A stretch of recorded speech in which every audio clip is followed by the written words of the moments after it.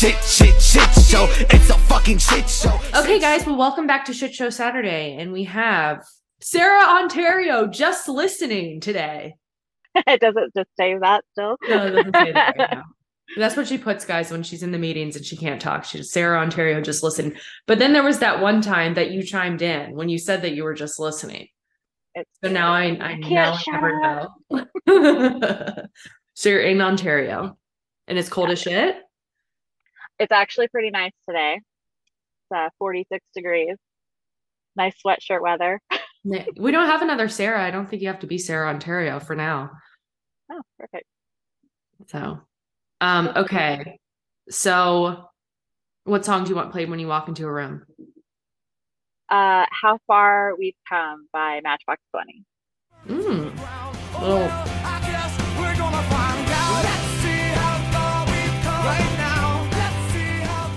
Rob Thomas.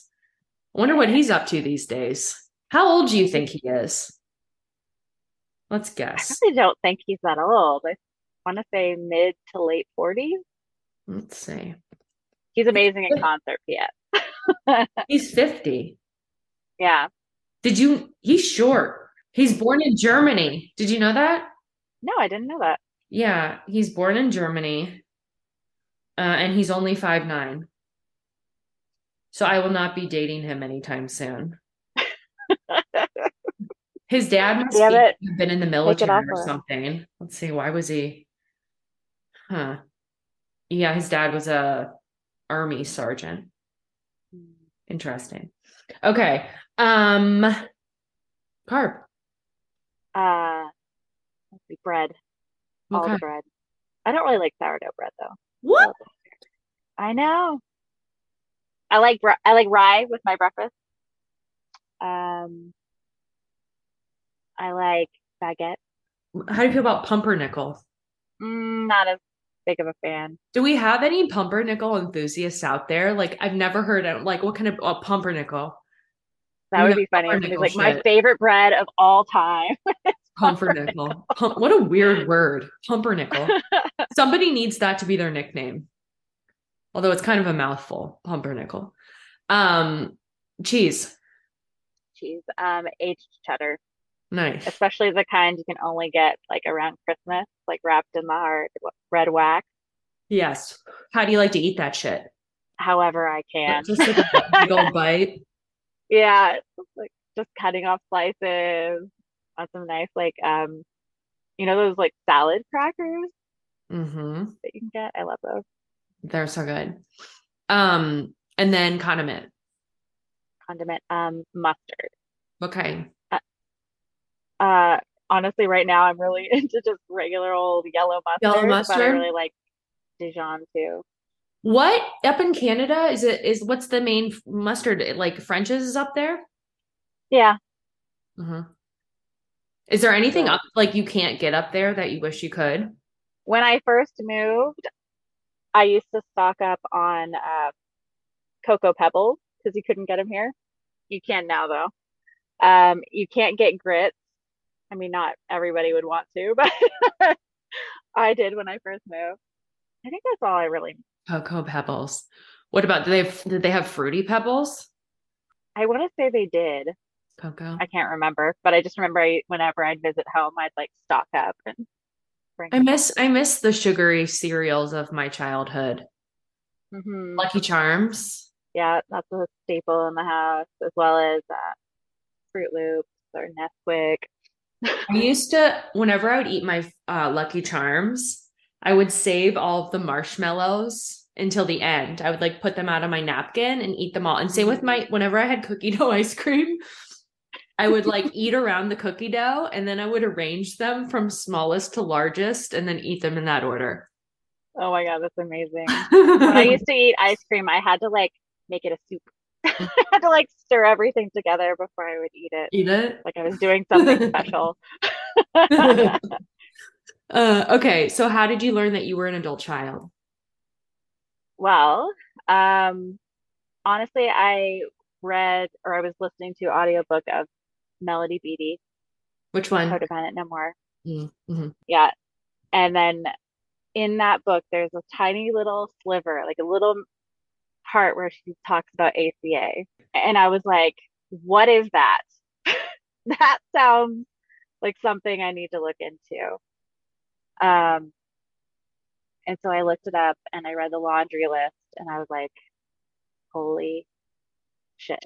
I mean, as if codependent no more was not a big enough holy shit. Uh, then I found ACA.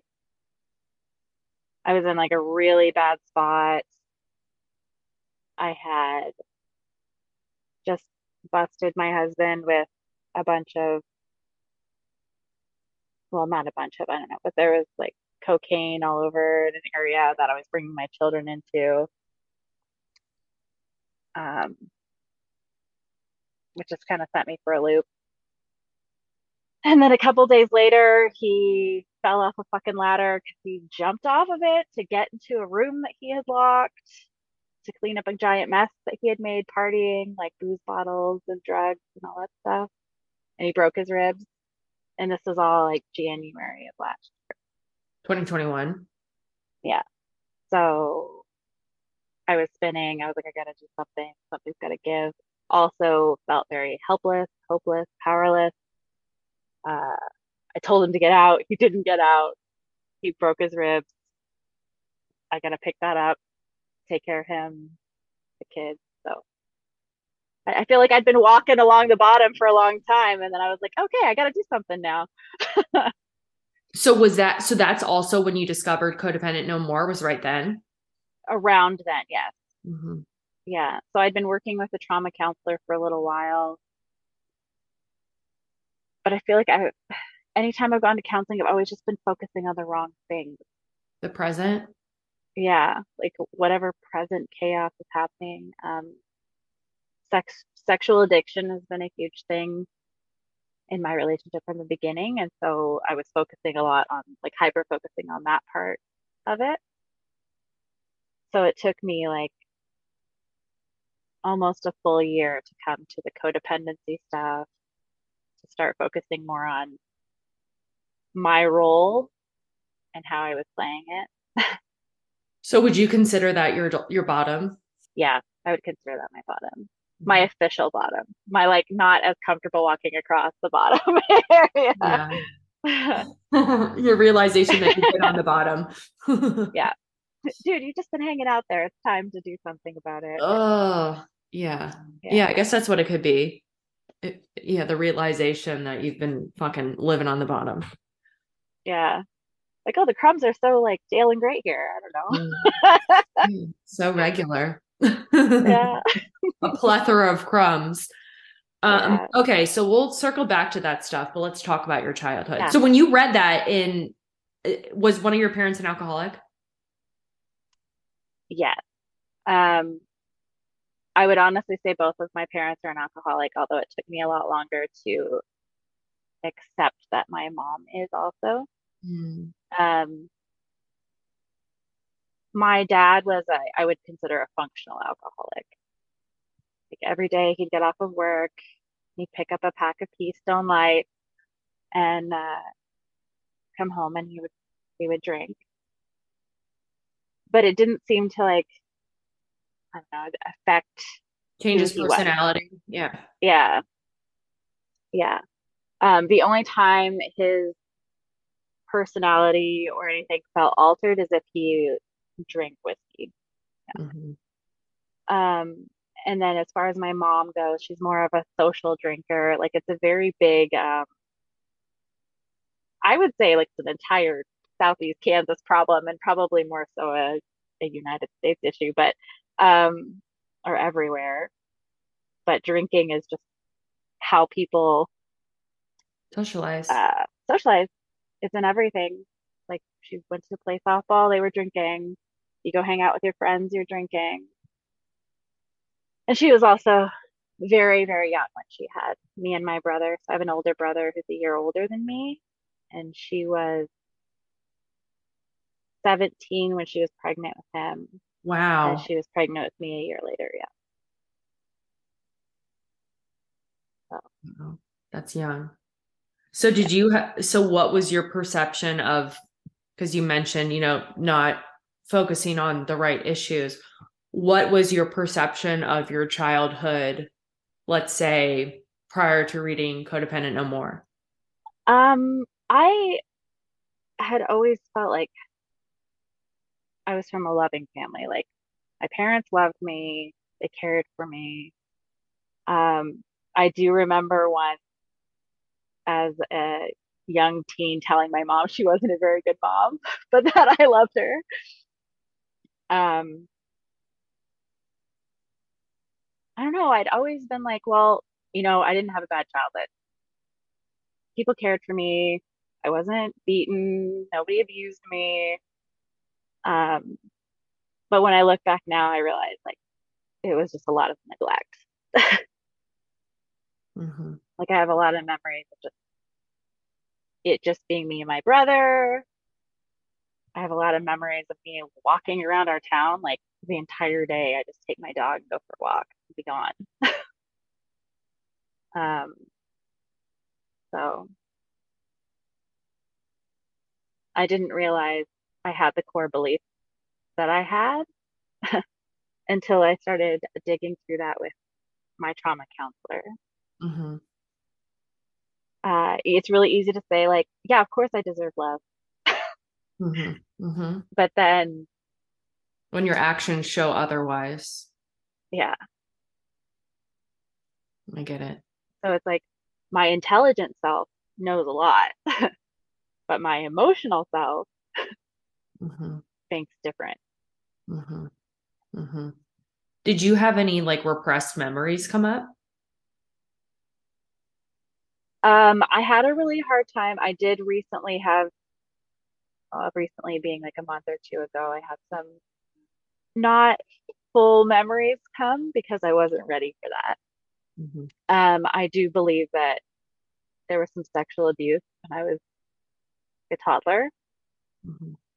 I'm not sure who or where it came from, but I do remember acting out very, very early, like three, four um, adult scenarios with myself and my dolls.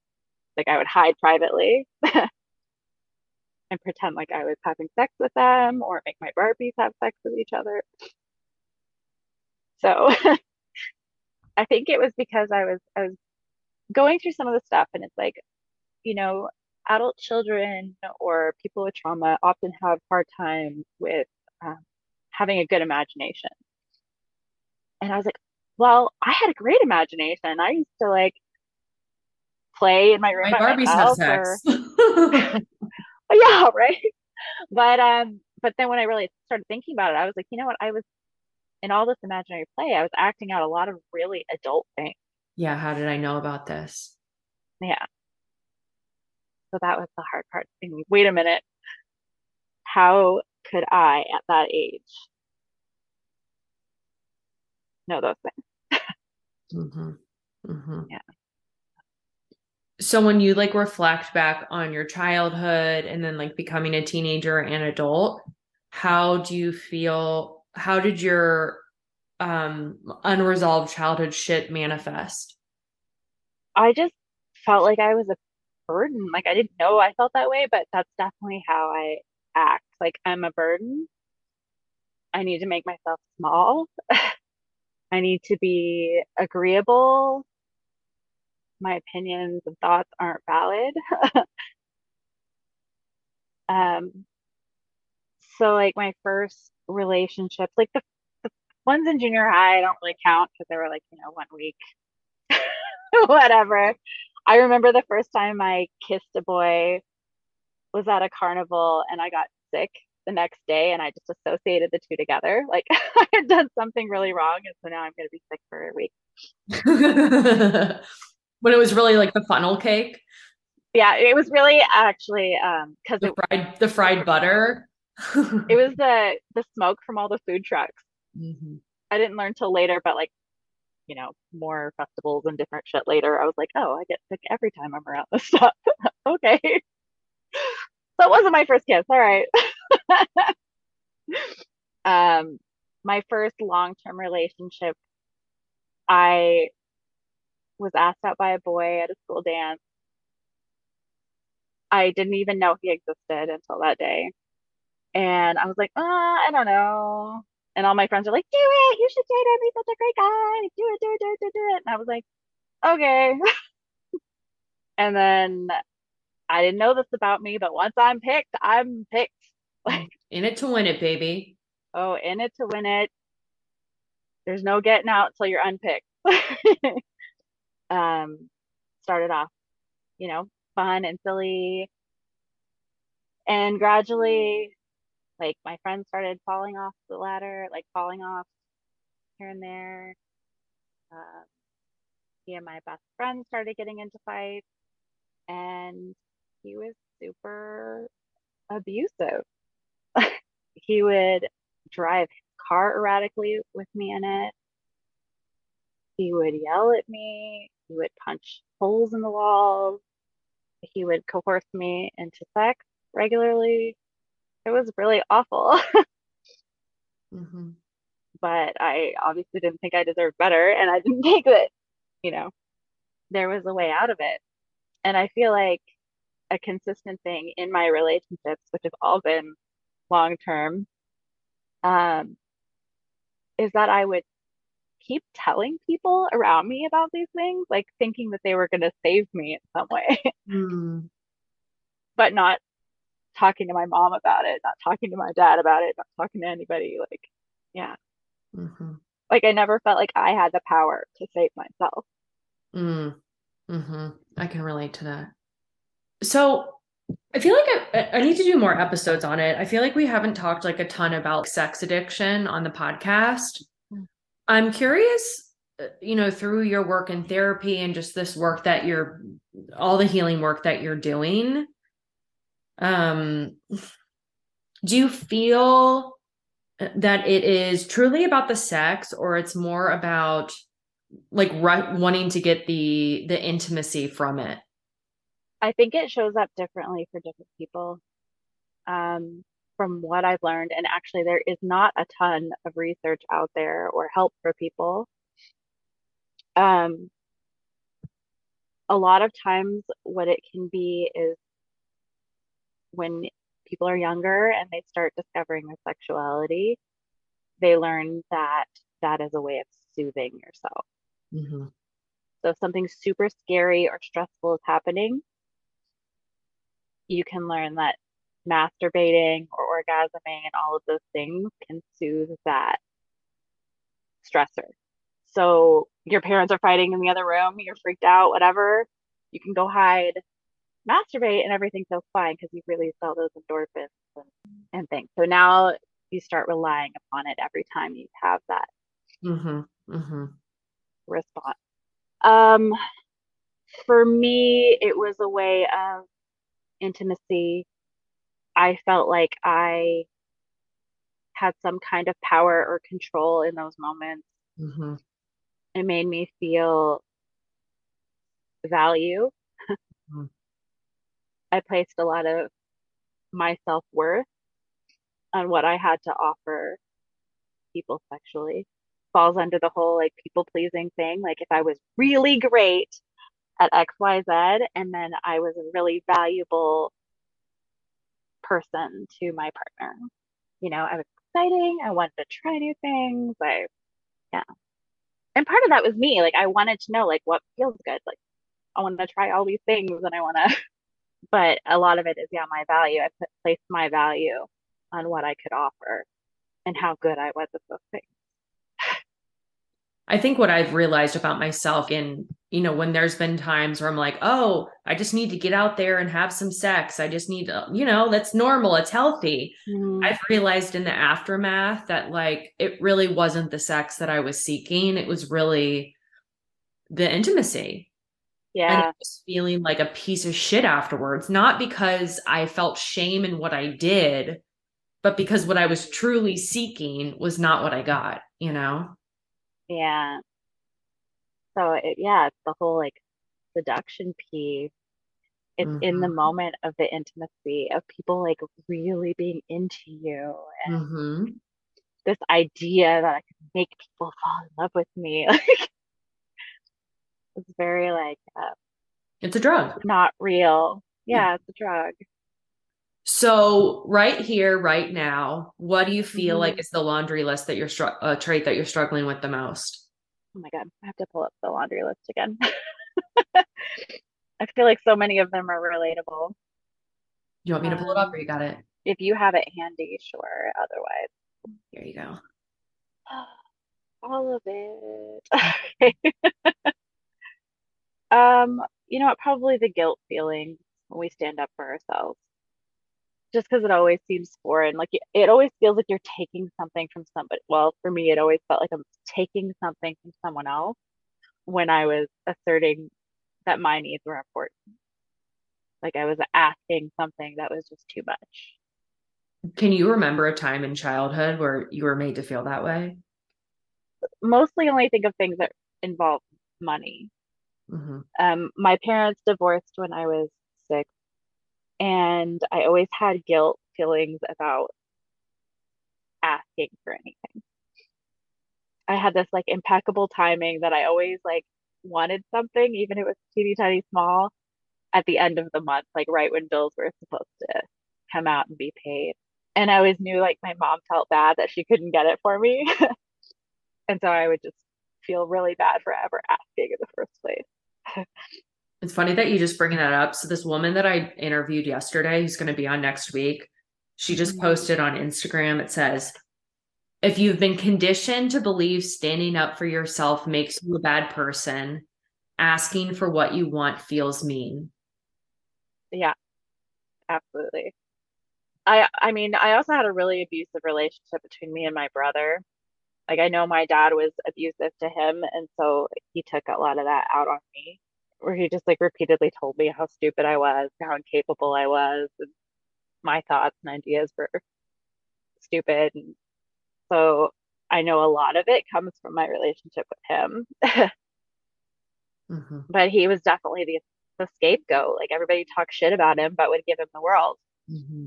Do you have a relationship with him? I have a better relationship with him now than ever. Now that we're grown, Hmm.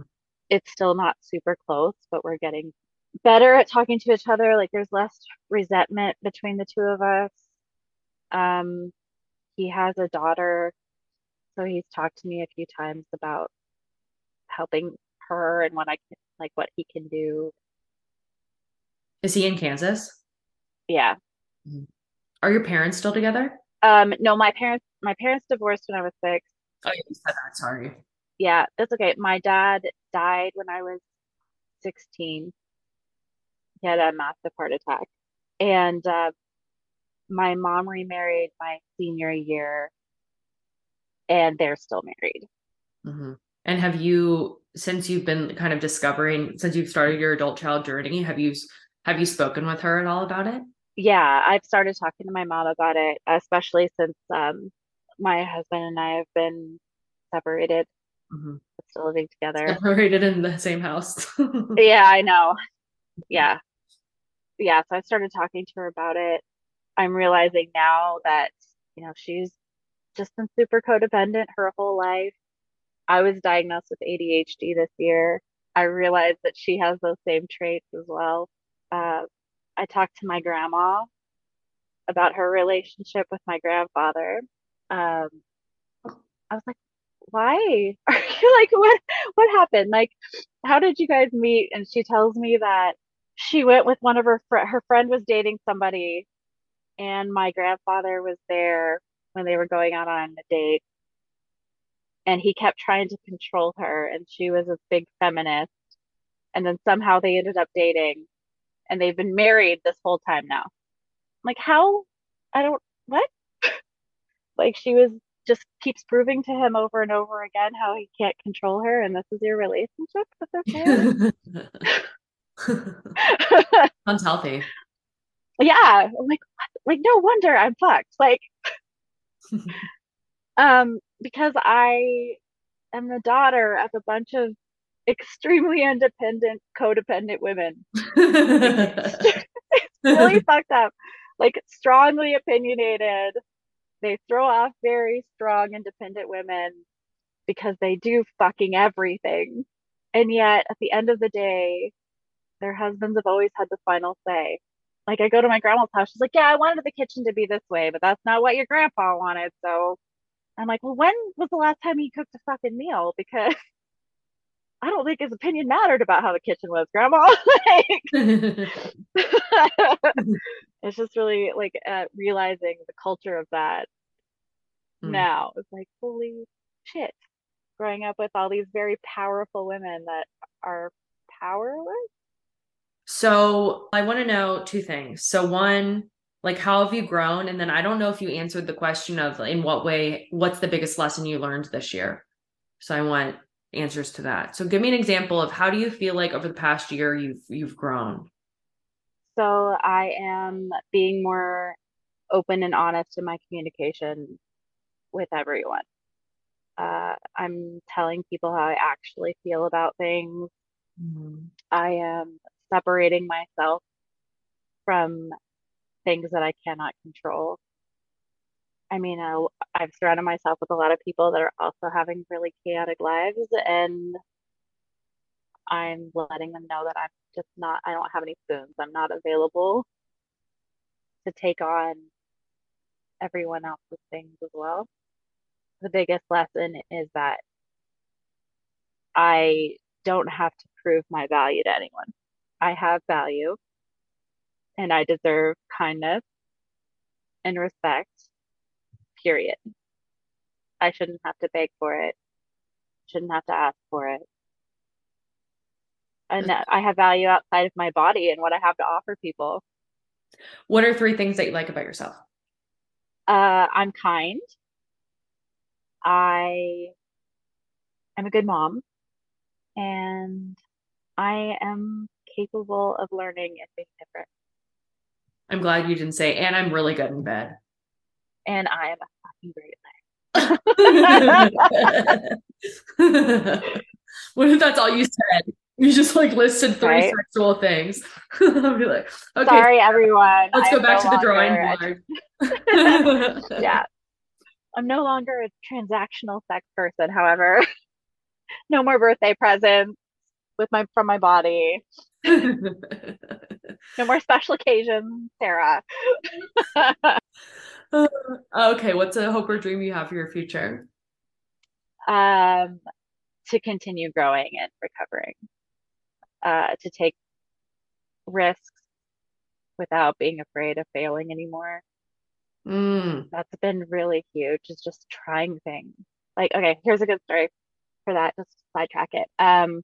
Every summer I go to Kansas with my kids, and it wasn't last summer, it was the summer before.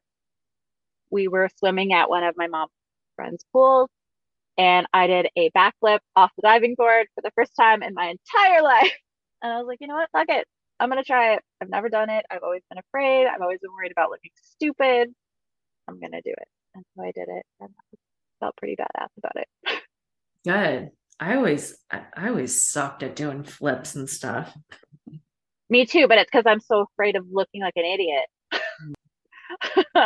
My excuse is I'm too tall. That's my excuse for everything. Too tall. That was my excuse for sit and reach. I'm too tall. I can't do sit and reach. Well, this has been lovely. Thank you, my dear. If for everybody who can't see, she says her sweatshirt says, fuck your bad vibes. Yeah.